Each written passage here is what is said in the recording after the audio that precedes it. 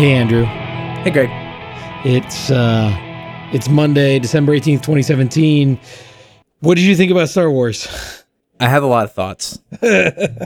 Everybody has a lot of thoughts. Yeah, apparently everyone and their mother has a lot of thoughts. Yes. So how do we begin? How do we start talking about The Last Jedi? I don't know, man. I just got to start off by saying that this was a tough one for me. Uh-huh. I think it was a tough one for a lot of people. Yeah. From the sounds of it. So let's start with a step back, right? A step back and say where we're at, the landscape. The internet has exploded. Yes. Much like Alderaan. And is pitted brother against brother. Reviews ranging from best Star Wars movie ever to worse than the prequels. We are sitting at a 93% critic rating on Rotten Tomatoes and a sub 60% rating for audience. Not always the most trustworthy thing, I'll say. Yes, because and I was just reading an article before we started that suggests that there are some coordinated review bombing going on. Yeah, and I don't doubt that. However, I will say that anecdotally, amongst friends and coworkers, I see a pretty even split in reaction from terrible to to amazing. See, I've only heard amazing or fine. I haven't heard anyone in person say it was terrible. Interesting. So anyway, it's a mess out there. Yes. In a way that, I don't know if it's ever been this messy before. Because it's pretty, there's been some like ones that are, it's hard to say, it's okay, or it's pretty black and white, terrible or great. Yeah. And I have some theories about why people are so divided. I also have some theories. So why don't we talk about what we think before we start trying to interpret the private thoughts of the rest of the world? Where do you fall on the spectrum of worse than the prequels to better than Empire? So I really struggle with this because there were parts that I thought were goddamn amazing. Like best scenes in a Star Wars movie, amazing. And then I thought there were parts that were pretty damn bad, like rivaling prequels bad. In maybe not so much in like mechanics necessarily, but because the prequels are not particularly well filmed or edited or directed or casted or written, but more just like this didn't stick for me, none of this stuck for me kind of stuff. So I guess that sort of averages out to it was all right. Okay. But it's hard to put it into a box in that way when you have those extremes going on within one movie. Yeah, and this movie is a lot of movie. It is. It is. Not only is it 2.5 hours long, but it is a dense 2.5 hours. So yeah, I'm still kind of unpacking a lot of it too. I'm definitely more on the side of, I will say, I think this movie was better than Force Awakens. Okay.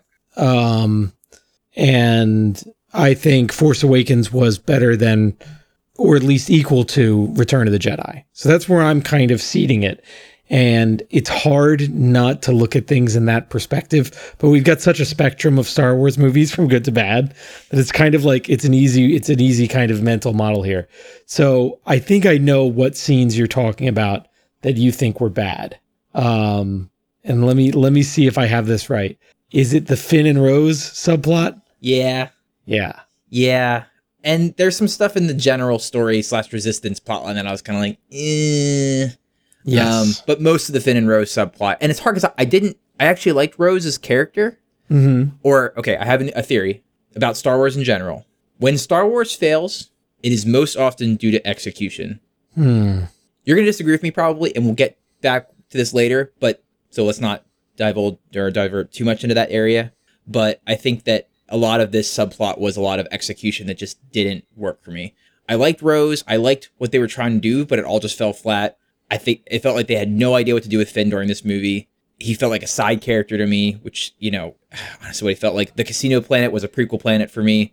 All flash, no substance. The Save the Animals plot point didn't stick. The Master Breaker plot, once again, interesting in concept, but poor execution. I know Benicio plays weirdos, but he didn't land for me. And the whole oh, look, it's complex. Everyone's profiting from war. It's like, all right, fine, but where's the payoff? It's like Rogue One-itis. oh yeah, the rebels can be bad too. Okay, and then what? Are you just telling me that? And then we're going back to the main plot line? Right. So I think that, and I think the critical consensus is that this subplot doesn't work on a number of levels. I mean, part of the big complaint is that it all adds up to nothing. They go through and they chase down this whole MacGuffin for a plan that they end up not using, which is kind of in like the meta narrative of like, hey, this movie is also kind of a deconstruction of Star Wars movies. Like, all right, fine. But yeah, I think it didn't work. And in a movie where the whole plot is I'm supposed to care about the rebels and I'm supposed to want them to escape the First Order, this is probably not a great time to be like, well, you know, the rebels and the First Order, like, they're both kind of two sides of the same coin. It's like, well, who do you want me to care about here, movie? But yeah, I think that was a little rough. And also I think that those scenes they suffer by being put next to all of the Jedi scenes, right? Where your scenes with Rey and Kylo and Luke, like those are all so good. And then you cut away to these like rebellion plots where they're just like, I don't really care. These are, you know, maybe if these things were their own movie, they would actually be kind of all right. They'd get like a B minus. But like here, when you put them next to this stuff, they look like a C or a D. Yeah, I think that's definitely the case because I felt myself going like, can we just go back to the fun stuff, like the cool stuff that's going down? And you know, there's a minor pointer there, and minor point in that area I didn't like as well. But I was waiting to get back to Rey and Luke and Kylo. Yeah, I feel like this movie, and I think the modern run of Star Wars movies have a rebellion problem because they just don't know what to do with the rebellion. They know how to tell Jedi stories. And I think that's because so much of the Star Wars universe, you know, from episode 1 until today has been so focused on Jedi stuff. And also just storyline wise, when they made the decision to break up the band after episode 6, it's kind of like, are we going to get the Jedi plot line with Luke and all them back together with the rebellion plot line in a way that we care about? But meanwhile, they have to be split up. And it's just, I don't really care about the rebellion. I don't know what they're fighting for.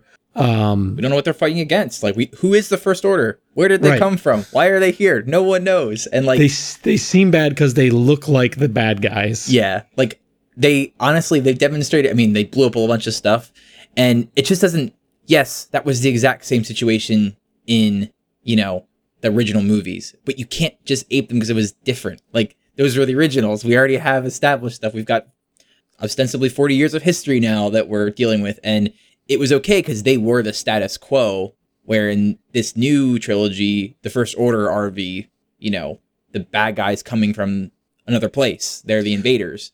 And then now we have an invaders versus the resistance and the Republic's gone. And like, why? It doesn't make, and that was my problem. Some of my problems with Force Awakens, but it sort of stumbles into this movie now too. Cause it's like, okay, so now we even have less of a reason to know what's going on or care. And, you know, now if it's just that, the First Order is basically just Kylo Ren's army to go and conduct whatever his kind of secret plan is. I'm like, okay, that makes sense. I'm fine with that. But it's just, I think it just adds up to a problem of these last two movies have not known what to do with the rebellion. And it almost seems like, and I think that's a big part of what this movie is trying to do, is move us away from the Rebels versus Empire, Jedi versus Sith, light versus dark. Move us away from that into different conflicts and different alignments, because otherwise we're going to end up telling the same story over and over and over and over again. And credulity starts to get strained because it's like, how many times can they defeat the Empire, but then it comes back in a different form? Or how many times can the Resistance dwindle down to 12 people and then they inspire the galaxy again? Like, how many times can that happen? unless we kind of move away from that. And I think that's one of the overarching themes of this movie.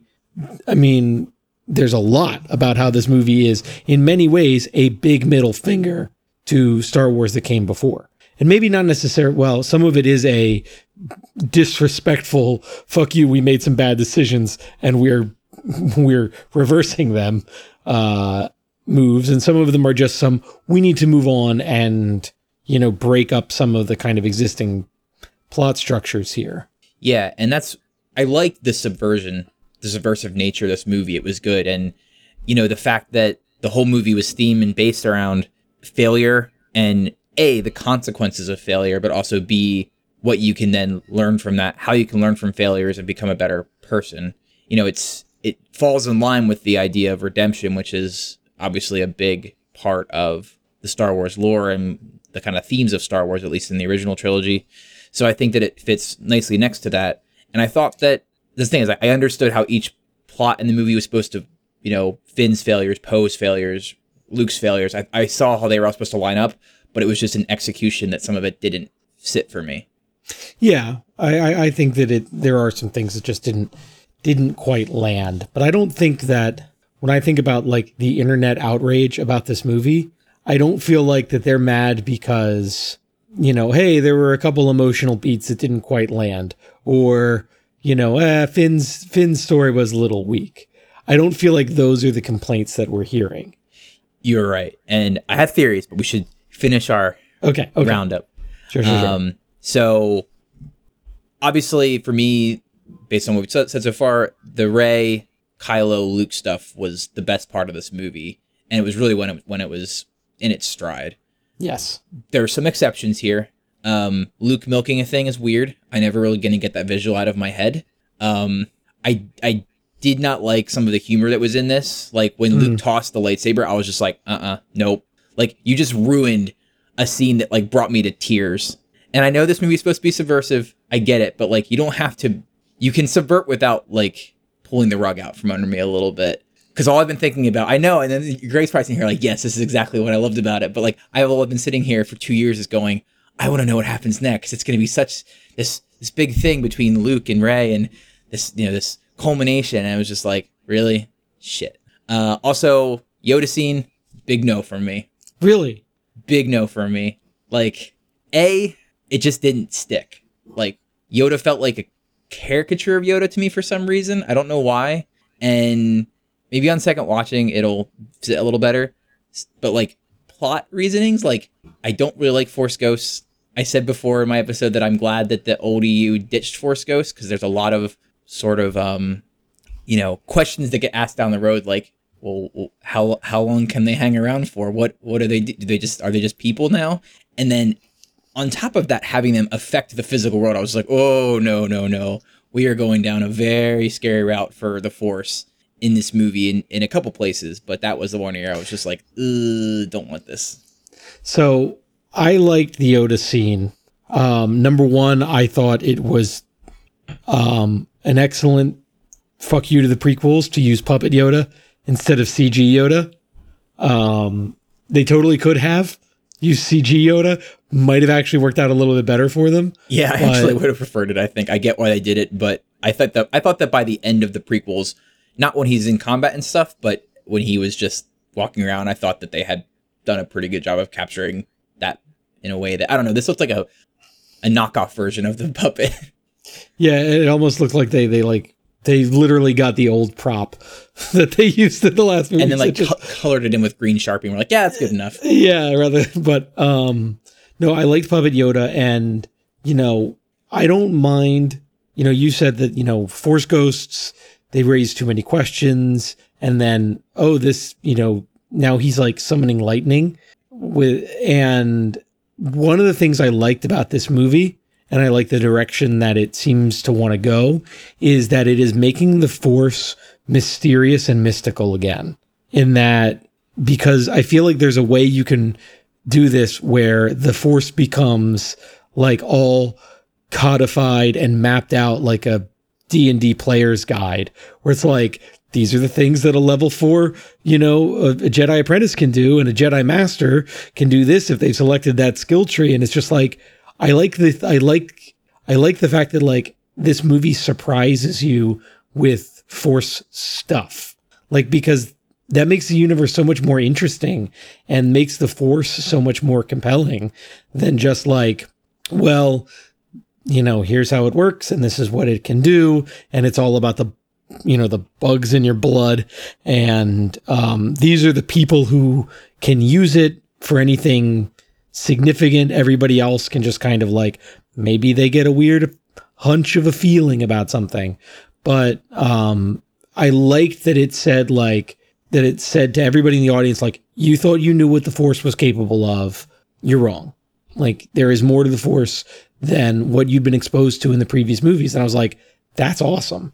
I'm excited about the Force side of the Star Wars universe again, because it's like, it doesn't feel like video game powers anymore. It feels like a mystical thing again. I hear you, and I knew you were going to say that. It was literally in my notes for if we did what did we each think of it, like we usually do. We're starting to really know each other too well, I think. I disagree a little bit, and we're going to come back to why, though. I will say that I like the expansion of the Force in some ways, like Luke's projection.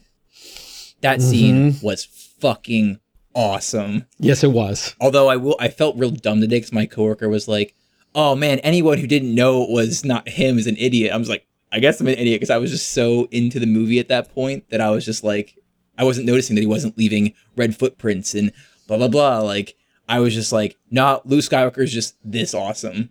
Yeah, like he's like, you know, Goku level now. You know, where, you know, lasers don't impact him, and I was like, as it was all happening, I was like, I had like goosebumps, and I was like, holy shit, he's attained a whole new level of the Force, and he's like invincible now, and this is awesome.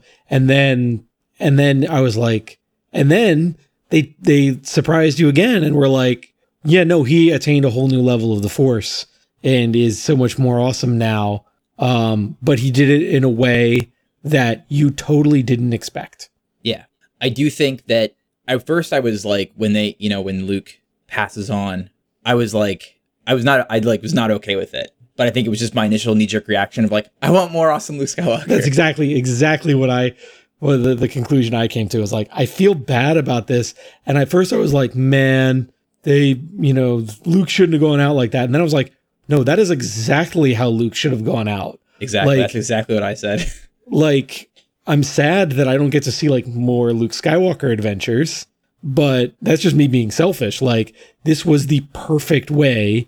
Like, he achieves oneness with the Force. Like, that's the other thing I was trying to explain to Karen. Like, when I was talking about that, she was like, "Oh, does Luke die?" And I'm like, "Well, Luke becomes one with the Force." She's like, "Oh, so he dies?" I'm like, "No, like, he didn't really die. He just kind of became one with," and it was like, and for him to go out in this way where he is intentionally doing three things that are like, one, he is embracing the idea that he is a legend and is an inspiration.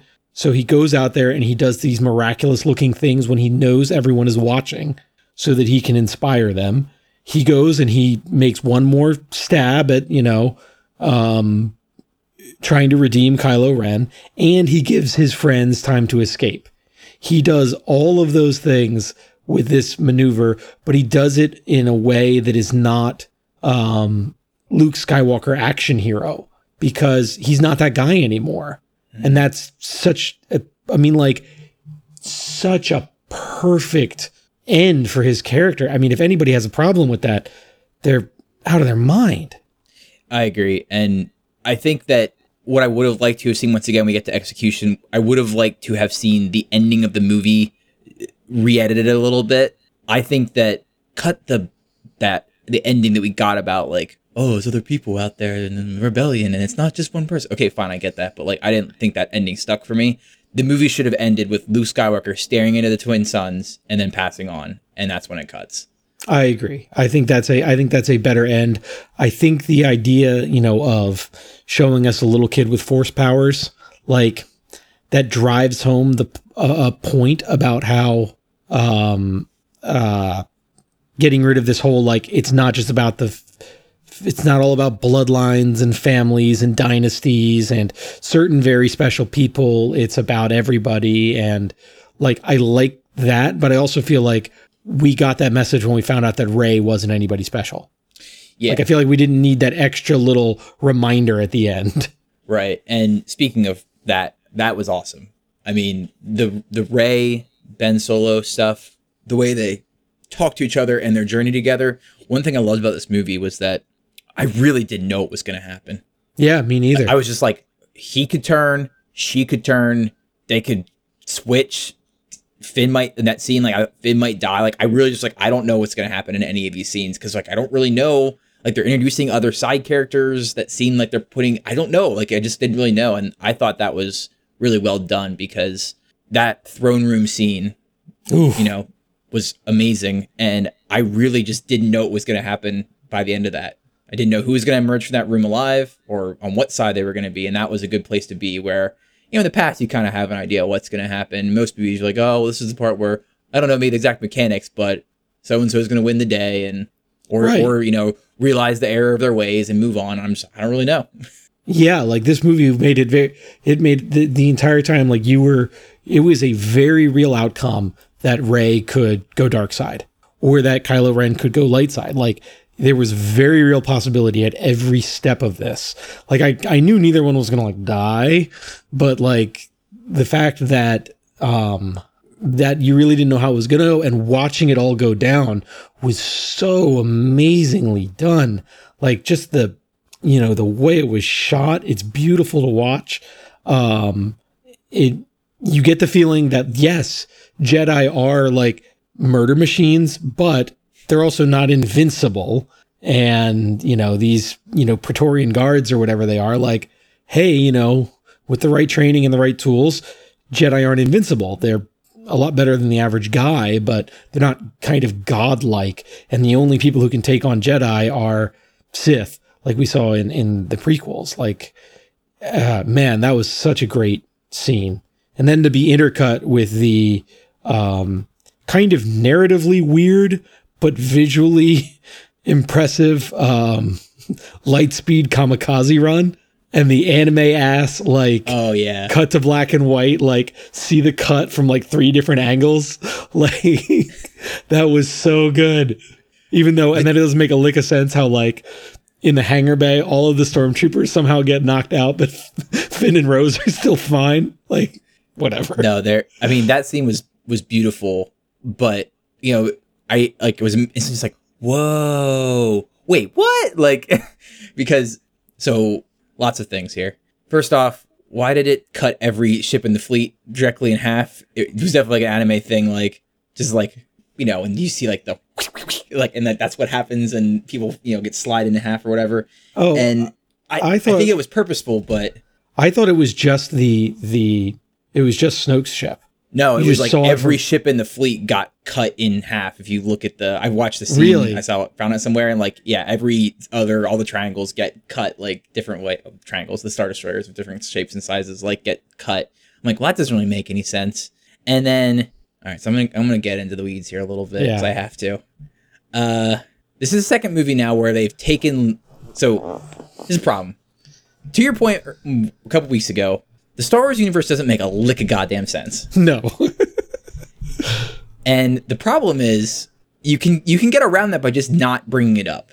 And I would have thought that the guy who handled time travel, which never makes a lick of sense in Looper, by just not bringing it up and ignoring it, calling out the movie like, we're just not going to talk about it, would understand that. That, like, you open up a lot of plot holes isn't the right word, but, like, I guess plot holes, sure. That, like, hold up, but why didn't... So, like, a couple things. First, the end of The Force Awakens involved using light speed in a different way. The ending of this movie now has revolved around using light speed in a different way. Huh. And this is a thing that has been previously entirely ignored. Here's how light speed works. It's fast and light travel Doesn't make any sense. It just works.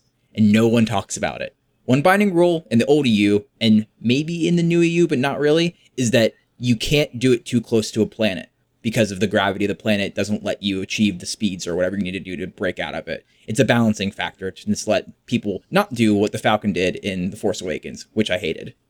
Similarly, people usually have ships called interdictors that make gravity wells to prevent this sort of thing from happening within a battle. We've never seen this happen before. Great, it's a new idea. But for her to do that just sort of screams like, well, why weren't you do that in the first place if you already know you're going to sacrifice a ship at any point in a battle? Like, why aren't people just flinging their ships, like, when you're going down, just like, hit the light speed thing and see what happens, right? Maybe because it's really chaotic, as we saw what happened, that, like, wrecked half the fleet and you can't really control it, maybe. But I just felt that this opens a can of worms, or continues to open this can of worms that I just don't care for. So Plus, like I you said, why is half the ship, like, it got cut in half, but not the half that our heroes are in, like... So there are certain things that I give that I have to step back and say, like, all right, yeah, the dumb coincidences of sure worked out well for that person. And, you know, in that moon-sized base, it sure was handy that the Falcon landed in a place that was easy enough for Ben to walk to the Death Star core. Like, you know, like there's certain things where it's like, no, it's Star Wars. You know, the expectation is, there are some plot conveniences, and a lot of people don't necessarily make great decisions. They sometimes do stupid things to move the plot forward, but the Vice Admiral Hondo or whatever, her plot line was a little frustrating because, like, you know that this Poe guy is a hothead, on the verge of mutiny. Why wouldn't you sit him down and say, listen, my plan is to get us close to Crate, and then I'm going to send out cloaked transports. It's going to be fine. And that's how we're going to get to Crate. Their attention's going to be on the main ship, and we'll sacrifice the main ship to get to the planet. Why wouldn't you just tell this guy who you know is a potential mutineer, tell him that, even when they're all standing there by the things and he's like, they're going to get shot down. And she's like, get on them anyway. That's a great time to say, don't worry, dude, they're cloaked. And we're also, by the way, we're going to use the flagship as a kamikaze. Like, cool. But also, why would you, honestly, if you're going to use the thing as a kamikaze, your admiral might not have to be the one to press the lever. Like, she's probably valuable at this stage. Maybe you could find some other red shirt willing to volunteer for that. So that stuff is a little bit like, but again, I look at that and I'm saying, wait, a lot of that kind of stuff in episodes 4, 5, and 6, we gave them a pass. Because it's supposed to be epic storytelling. And, and I'm not saying that in no movie should we look at character decisions in the light of the context and say, like, that's clearly a plot decision. Character is acting out of character to serve the plot. These movies, we've been giving them a pass. I don't know why we have to stop giving them a pass for this stuff here. I felt it was a little clunky because it just kind of felt, I think that whole plot line felt a little clunky and sluggish, and it felt like it was really just kind of spinning its wheels, treading water until, they got to the final showdown, until the other pieces got into place for the final showdown.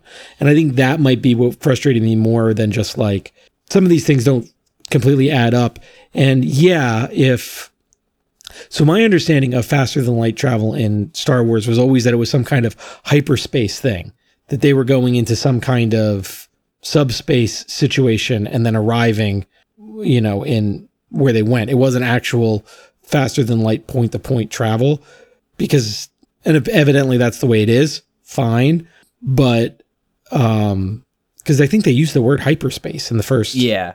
So I don't think that meant anything to people in the 70s. Fine, which is fine. I just always figured it was kind of like Star Trek warp speed, where you're not actually moving from point to point. You're folding space and punching through.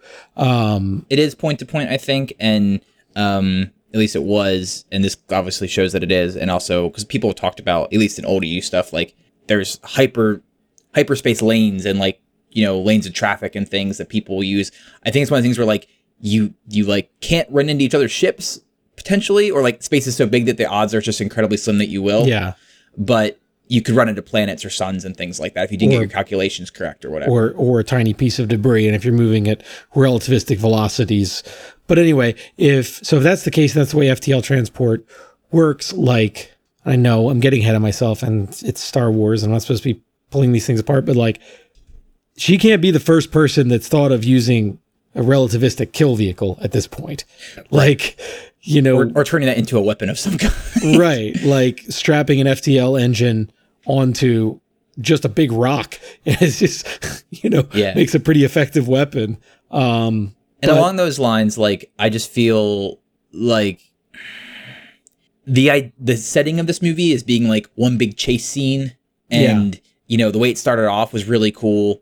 The first battle was pretty neat, but this is where, like I said, the Star Wars universe doesn't make any sense. And that's okay if we can sort of just keep it to the side.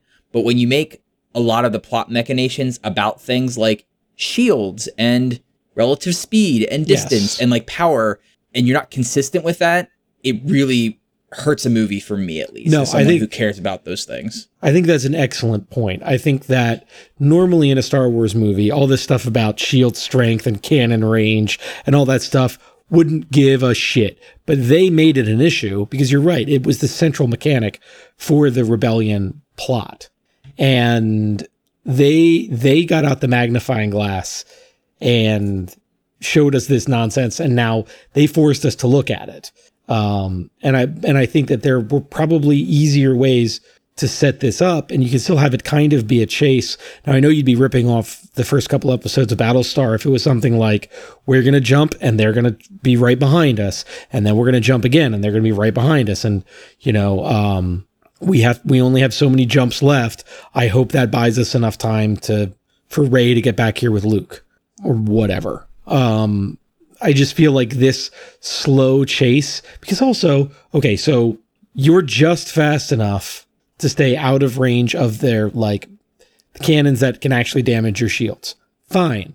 But then why are they still lobbing the big green balls at your shields that they know it doesn't work and you know it doesn't work? Like, why are you doing this? There's even a line about that in the movie, like, just do it anyway. And it's like, okay, why? Also, like, there's a scene in the movie where, once again, to like, how do small starfighters play into this factor? Like, clearly they can sort of get past shields between the big capital ships. Okay, that's fine. We've seen that in other movies. Why not just send the TIE fighters to finish it off? Like, we just saw Kylo blow up the fucking bridge. Well, he didn't do it, but the other two TIE fighters did when the shields were up and you were equidistant away. The TIE fighters aren't fast enough to catch it now. We've been told that the little fighters are faster, more maneuverable than the big ones. Right. So, and if they can get past the shields, what's stopping every starfighter from just being like, why are they keep being surprised when like little starfighters keep doing so much damage to these ships when it's like, or bring in some Star Destroyers, have them just go faster than light onto the other side and pop back in and just surround them. Right. Like, they're moving at sub light speed, which means you could send some light speed guys out and catch him at the pass. So, and again, this feels nitpicky, but also you're right. They chose to make this the central component of, how the chase was going to work. So, this is on them for not having it totally work.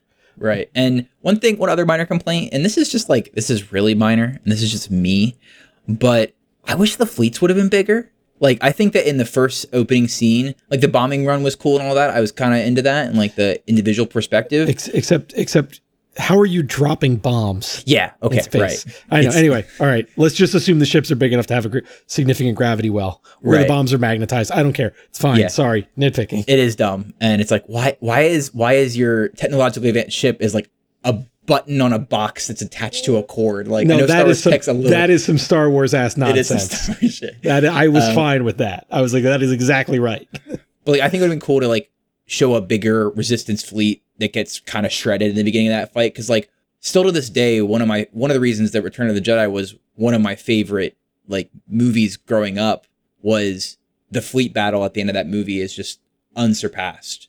seeing all the rebellion ships, and they're all different shapes and sizes, and then seeing like the uniform nature of the Imperial fleet with the one superstars, it just was such a cool dichotomy. And this, we have the effects on to do so much more. And I didn't like some of the capital ship battles in the prequels because I don't know, like Lucas decided to make them look like cannons and like people like dropping shells out of them. It's like, that's not how guns in space work. We've never seen anything like that. And just, they're so focused on, Anakin and stuff that I just didn't like them. But the Rogue One battle was cool, and I wanted a little bit more of that in this as opposed to just the big long chase scene and focusing on the little fighters. But that's just me. Minor complaint. So that was our review. A couple more things for me. Yeah, I don't know if I can fully wrap up quite yet either. Yeah. The comedy in this mostly sucked. To me, it was a mix of things from the prequels and things from the Marvel movies. And Star Wars isn't Marvel. Stop trying to make it Marvel. It's okay to be different. I know it works for Marvel, and I like Marvel, but don't force the model. Also, Akbar should have had a bigger role and not have died in that scene. And I think Akbar should have been the one to. I like what was her name? Admiral, whatever. I don't know the actress's name either, but Laura Dern. Yeah, like I liked her character. I think she was a cool addition, but I just think that I don't know. Everyone likes Akbar, and he should have had like a bigger role in the movie, not just die like oh God, he should have. If you're gonna put him in. Right. He should have been the one piloting the ship into the thing at the end. Like how awesome would it have been to see like Akbar, like, just staring into the ship and like hitting that button to, I don't know, just would have been another good piece of symmetry of like another old hat handing off the reins. Right. Yeah. And he could have said it's a trap. Something to that effect. Yeah, I agree. I think that could have been handled a little bit better, but I'm warmer on the humor, I think, than you. I think there were some times when it felt a little out of place, but I also think that there were also some places where I'm like, that is a refreshing take on, because all the humor in the prequels was just like baby slapstick nonsense, and the humor in the original movies was more the interplay between the characters. They were kind of riffing on each other and sniping at each other. And the nature of this, I mean, and this was kind of the same way, although I think it was more, they were kind of riffing on the situation a little bit more than riffing on each other, but that makes sense because they don't really have established relationships yet. So I was fine with the humor where it was. Some of it did feel a little jarring. There were some other weird moments, like, and this is nitpicky, but where like Poe's driving that like beat up old speeder on the salt planet and something breaks off and he says, "What the hell?" And I'm like, do they say hell in Star Wars? Yeah. Also, Godspeed. Why would they say that in this movie? Like, I mean, I guess gods are a thing, but it just felt really jarring when he said like Godspeed. I'm just like, what? Yeah. That felt a little out of place, but you know what? I'm not gonna, I think all in all, this is, despite all of these little nitpicky criticisms, and I think, we get out the magnifying glass for Star Wars because it's something we hold very dear to ourselves. And I think when we talk about where we think the other reactions are coming from, we're probably get into this more, but like Star Wars means a lot of different things to a lot of different people. And part of that is because Star Wars has been a lot of different things over the years. So it's going to be hard to get everything right and, kind of be everything to everyone. But this might be one of my most favorite Star Wars movies. Like this is the first Star Wars movie that, a new Star Wars movie that makes me feel something other than just nostalgia. Because that's really all Force Awakens did, was it, made me feel, the excitement of watching an exciting movie, but also like the nostalgia of, hey, it's Star Wars that feels like Star Wars again.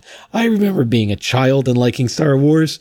This actually like has an emotional weight and complexity and subtlety to it that no other Star Wars movie since, probably Empire has managed to land. And I'm putting it, it is very high on my list of Star Wars movies, despite its flaws. I'm really eager, and this has been a lot of people's reaction, is, to see it again, maybe even another, 2 or 3 times more, to really digest it and understand it. Because even today I was trying to work on some notes for this, and I was just like, I still don't know how I feel about this all together.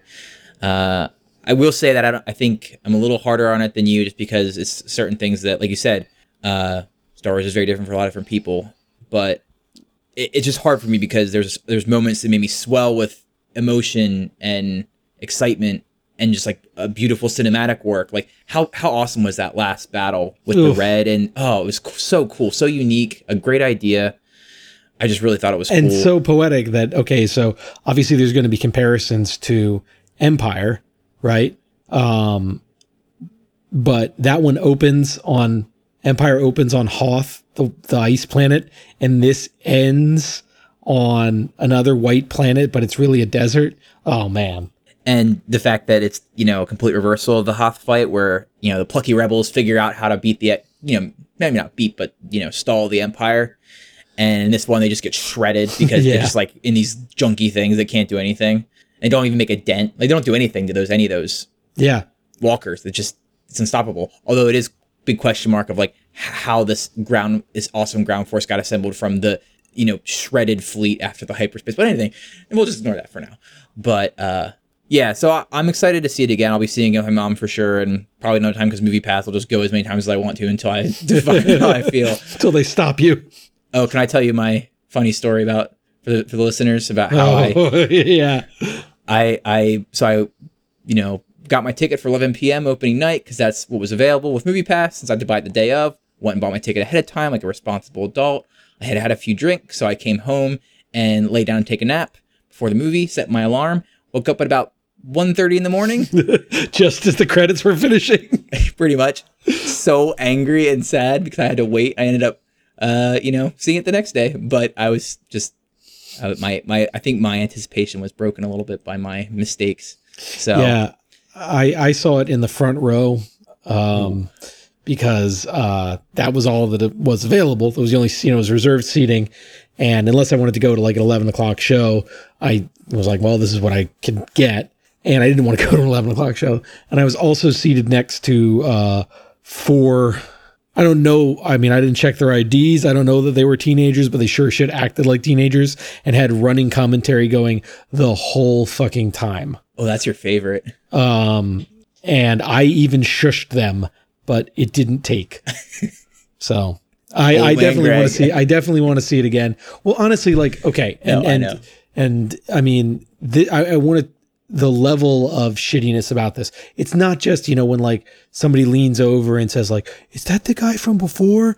To the person next to them. Like this was, I shit you not, during the scene of Leia's dead fake out. The one dude was saying full volume for the whole theater to hear, "This hurts, dude. This hurts."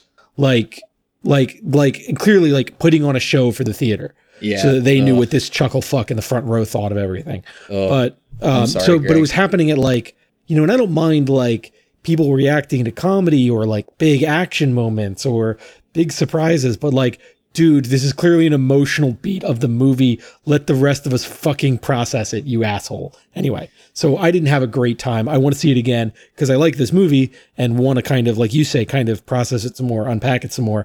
But also I'd like to see it in more favorable conditions.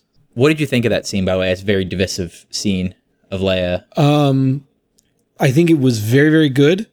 I think that it will lose a little bit of emotional weight further down, in history when people get a little bit more removed and it becomes more just a historical trivia footnote of like, oh yeah, the actress died before this movie came out.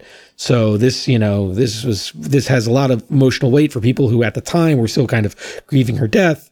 So that's going to go away a little bit, but showing that somebody else can do Force stuff was an important beat in this movie. Yeah, I think that it could have looked a little better, but I didn't mind the actual plot point. Yeah.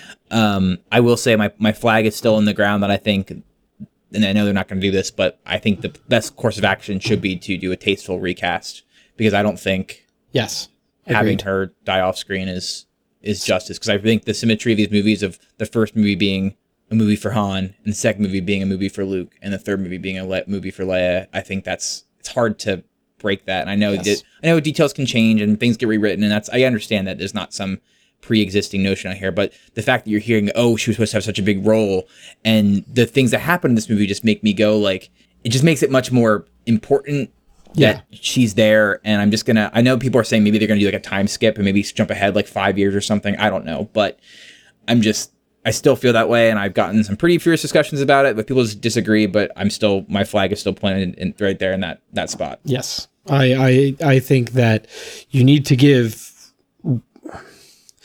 and I said this back when we were first talking about Carrie Fisher's death, but like Carrie Fisher would very much like the idea of another older actress getting work in Hollywood and carrying on this role. And I think she believes enough in the character that it's important that the character gets the ending the character deserves, as opposed to some kind of weird, it can only be Carrie Fisher and you can't, that's just weird and dumb. I think they should do a recast, and I think Sigourney Weaver is a great pick. Be down for that. So, shall we move on to meta discussion? Yeah. So you touched on it earlier, but what I wanted to say is that it has become, both from our past 2 episodes and people's reactions to those 2 episodes, which are, there's a lot of thoughts, Greg. Of course there are. And then the icing on the cake is this reaction to this movie is that, I think exactly what you said. Star Wars people. So there's 2 things. There's 2 ways to judge this movie, and there's 2 types of criticism I've seen. There's mechanical criticism, which much of it I agree with. Some things that didn't stick, humor that didn't stick, weird pacing at points, like the plot line's not being the strongest in some areas. That's one way to criticize a movie. The other criticized movie is the stuff happened that you didn't like that happened. Plot points, plot beats, things that you weren't expecting, things that you wanted to see that didn't happen. And because everyone has such a different view of what Star Wars is, because I had the own realization where how fiercely and how much I reacted to the Yoda scene. I was just like, oh, I hated that. Like, why are they bringing in Force ghosts? And I had this sort of crystallization in my mind that like, oh, I get it. I don't really like the Force as magic. To me, Star Wars is a sci-fi story. And that's why some of the world building in the prequels, not midichlorians, that's too much. But the fact that overall, Force power use was pretty consistent in the prequels. And it didn't bother me that was the case. And they didn't have Force ghosts. And Jedi were just like more, they can move faster and they're stronger and they're quicker. And they get some telepathy and some telekinesis and maybe a little bit of premonition, which can be where the sort of gray area is. And that's how a lot of the old EU kind of handled the Force as well. So for me, that's what I think and expect. And even though I know that there's Force ghosts throughout episodes 5 and 6 playing a role in the movie, important roles, I almost blank it out in my head because there's an explanation for me. And similarly, I talked to people and what they were expecting to happen. I wanted to see, Luke Skywalker do more, or that's not what Luke Skywalker would do. Those kind of comments you hear a lot. Yes. He would never do X, Y, Z. He would never say this or that. And it's like, man, we only saw him for 3 movies. How do you know how Luke Skywalker is going to react? Right. Like it's weird. The time we spent with Luke Skywalker in those movies was like 3 years. It's been 30 years or 40 years since you saw him. Like, dude can change. Right. So I think that people need to separate their mechanical criticisms, which are probably fair, and this isn't what they were expecting or wanting, which is okay to not have it align with that and to be not as happy with it. But I think that the vitriol with we're seeing people express that opinion and to claim this movie is garbage or whatever, it's not the same. Just it's not the movie you wanted. Like to quote Neil Gaiman about George R. R. Martin, like Star Wars isn't your bitch. And Rian Johnson kind of showed it in this movie, right? Like he showed that he wanted to do something different and he did. And for better or worse, I don't know, but I do think it's interesting how different Star Wars is for people and how it represents different things for different people. Well, and I think that you have something this big, and I think part of it is because depending on where you spent the most of your time with Star Wars fiction, is going to impact like what you think Star Wars should be. Like, and you know, I'm guessing because you know, steeped in the expanded universe and the kind of the way the shape the Star Wars universe took in that, you know, more of an organized, explained, you know, systematized thing, not a lot of mystery and mysticism. So for you, the mystical, mysterious elements here, like force ghosts and, you know, previously unexplained force powers, you're like, what the fuck is this? This doesn't fit into my well-ordered, well-explained Star Wars universe. Whereas for me, you know, growing up with just the original films and very little supporting material, Star Wars was mysterious and mystical and, you know, full of old dead religions and magic and prophecy. Not even prophecy, really. That was more a prequel thing. But like, so for me, I watched this and all that mystical stuff. And I'm like, yep, let's do this. Yep. Oh, of course, Force Ghost Yoda can do lightning. Why not? But I can also see how someone who, you know, their Star Wars experience is kind of rooted in the prequels and maybe the Clone Wars cartoons and those sorts of things, how they're going to have a different perspective. And they're not going to like the fact that now all of a sudden light side, dark side, Jedi, Sith is becoming all kind of muddled and mangled. And, you know, Luke Skywalker is a Jedi and he's a Jedi Master, and a Jedi Master would never even think of killing one of his Padawans, right? So for you, there's some blasphemy here. And that's because there's been at least 3 different kinds of, this is what Star Wars is. Just like The Simpsons, you know, your definition of what a great Simpsons episode is really kind of based on like, what were the Simpsons doing around the time you came into it? Because different eras of the Simpsons exist. And, you know, if you latched onto the Simpsons in the 2000s, you're going to have a very different perception of like peak Simpsons than somebody like me who came up on the Simpsons in the 90s. And I think it's the same way with Star Wars. So I think there's a lot of people on the internet who, you know, this kind of planted a stake in the ground of this is the version of Star Wars we are moving forward with. It's a little bit more mystical. It's a little more touchy-feely. Characters are a little more conflicted and ambiguous.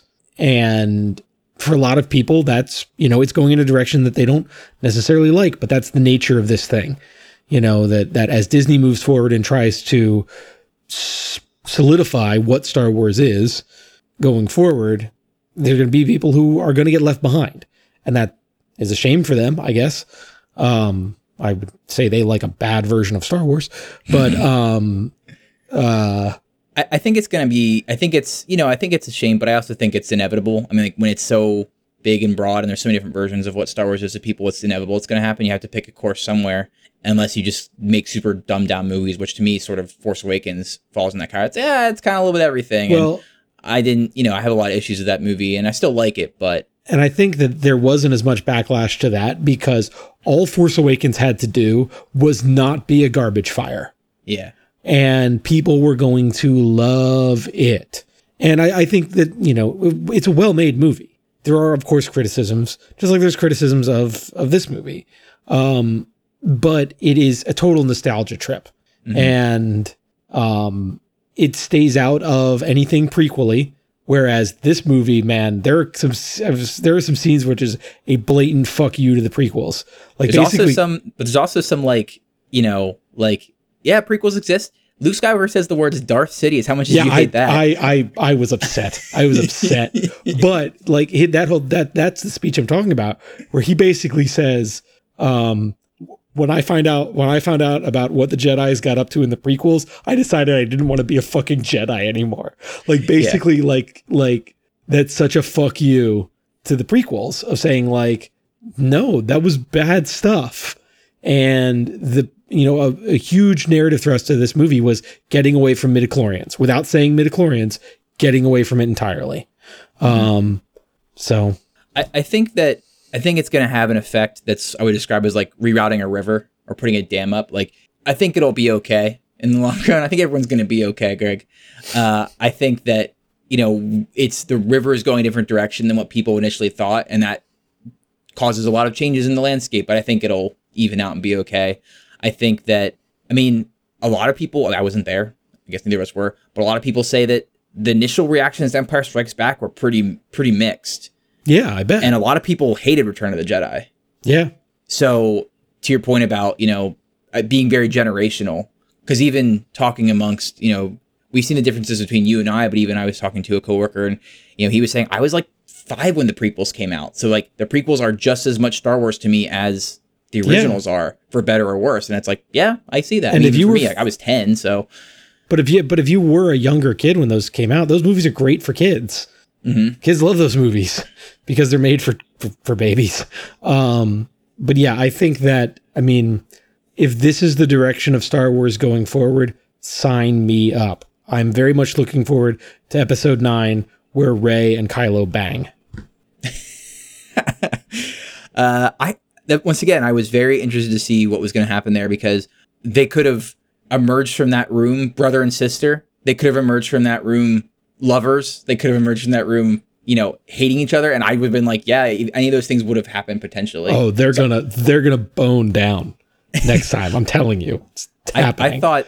I thought that what was driving my initial because we talked about it so much, and it's been such a theory that she's his sister, was that when Kylo said, "I saw your parents," I thought that was what was pushing him to kill Snoke, and turn was that he has a sister and he didn't know about her, and that was what was gonna push their bond together. But then when they pulled the rug out again, and it wasn't that, and it was just he just likes her essentially. Can we just take a moment to say Adam Driver is awesome? Yeah, man. He's just crushed it. It's amazing how good of a job he did, and Hamill did as well. I mean, those are two very standout performances. And Adam Driver, you can be like, look, this is a guy, he's kind of coming into his own as an actor, and he's got a big meaty role to work with, and but they added so many more layers of depth to his character, and so much of that just came out from his performance. But also Mark Hamill, I mean, he's not in his prime as an actor. He hasn't really done, he's done a lot of great voiceover work. But you could say, look, this is an older actor, a little rusty, might be phoning it in a little bit, Harrison Ford. But, even just there's the scene when they do the little, how did it all go with the old Jedi Temple thing, and you see the whole Rashomon, 3 different versions. Like the one that you get from Kylo's perspective, just the look just the power of those 3 scenes is all in Mark Hamill's face. Yeah. That there is that everything is just, in his face. And does he look scared? Does he look confused? Does he look, murderous? It's all right there on his face. And he does such a perfect job throughout the whole thing. And, oh man, so good. So good. And to get back to, I agree. And to get back to Adam Driver, I think that for me, Kylo's motivations are a little bit vague. It's just why is he's so angry? We learned more about this movie, but it didn't matter, because it's just yeah, he's filled with hate. And he expresses that in every scene that he's in. And he, not only does he hate everyone around him, he hates himself. He hates everything he's done. And you can see it in every scene he's in, which I think just drives the point. It's I don't even know what his motivation is hate. And that sounds like a stupid motivation, but his performance brings it to not be stupid for me. It's clear that going forward, his plan is to burn everything to the ground and build something new on top of it. And it's not just that kind of cartoonish, some men want to watch the world burn, Dark Knight nonsense. It's he has such a problem with his own history, his own life story, and the world that he lives in, that he genuinely just wants to start everything over again. And you're like, I get that. That is clear and makes sense. It's negative and a little bit crazy, but you're like, it has a logic to it. Yeah, kill the past. I do think that I would be completely signed up for, and I know that sometimes going in, filling in gaps with movies is not the best, but to placate this part of me that was really sad about this being the end of Mark Hamill, although I assume we'll see him as a Force Ghost in the next movie. Yes. Is can we just get a movie of like how he projected himself on just some random adventure? I would watch that because like he looked awesome. He looked, the way they made him look a little younger, and he projected himself all clean cut and everything. Maybe 10 pounds lighter. Maybe 10 pounds later. Yeah, cool outfit. And, yeah, I want to see just like, I don't know, just give me like a 45-minute movie of Luke Skywalker on some little adventure, maybe like 10 years before this movie took place, 15 years. Man, they and the way that they like the pacing of that reveal of the projection like was so good because they were giving you just enough information as it went where you were starting to be like, he still has the blue lightsaber? Why didn't, what? And then like, just as you start to be like, well, this is stupid. You're like, oh, he's a ghost. Oh, like just that pacing of like Rian Johnson knew exactly how long it was going to take for you to pick up on all the little clues of how this doesn't quite make sense. Like, yeah, how did he get here in through the back door? Like, like just enough time for you to put those pieces together during this really cool, anime style fight scene with all the, squaring off and then the rush and the dodge and then squaring off again. Like, but like pacing that out just so that your brain has enough time to disengage and start to be like, wait, the blue lightsaber got torn in half in the last scene. And you're like you said, like, he doesn't seem to be leaving any footprints, but then they just, so well done. Anyway, Greg, I'm glad you liked it. I did like it. And I'm very excited for episode 9, even though I kind of feel like Rian Johnson gave a big middle finger to J.J. Abrams of like, I've left you no story to work with. I've left you no cliffhangers, Sky. Good luck. Yeah, I sort of felt that way too. This movie kind of felt like an end in some ways. I'm curious to see, based on this, what Rian Johnson's trilogy will look like. I'm a little nervous because I feel like he did the best with the main Skywalker storyline and not so good with the other stuff, like as we mentioned. And it makes me nervous for a whole nother bout of world building somewhere else in the galaxy. But I'm in though. I'm gonna check it out. He's got my money. If there's a Star Wars spinoff, I'm going to see it's whatever his first one is. But I think that it's the Casino Planet that's your preview of what he's going to do next. I would not be surprised. I would not be surprised if Benicio del Toro's character is a central character to his new trilogy. Oh, I didn't like him. I didn't care for him. You put Benicio del Toro on a screen, I'm going to be happy. Yeah. All right. Well, we did it. I'm really curious to see how this pans out with the rest of the world and the internet, and if things sort of rubber band back to a status quo of a consensus of some kind, because right now it's everywhere. I think there are going to be a lot of people who decide they're done with Star Wars, but I think that's going to be a natural fallout. Because again, I also think though that like Disney, I mean, they're not going to like, people are like, oh, I hope this doesn't affect the next movie and that they go back to being really safe. And it's like, Disney don't give a damn. Like, is a Star Wars movie ever not going to make $100 bazillion? No, like they're doing very, very well right now. They're going to be fine. Yeah. So, all right, Guy. Well, are you going to see it again soon? I'm going to see it on Thursday, and then I'm probably going to see it on like, I don't know, Friday, and then maybe like Tuesday. No, I don't know. We'll see, but definitely Thursday with my mom. So, all right. Yeah, I think I'm going to see it after the holiday. A couple days off, I might go check out another showing. Do it. All right, Guy. May the Force be with you always. Oh yeah, you too.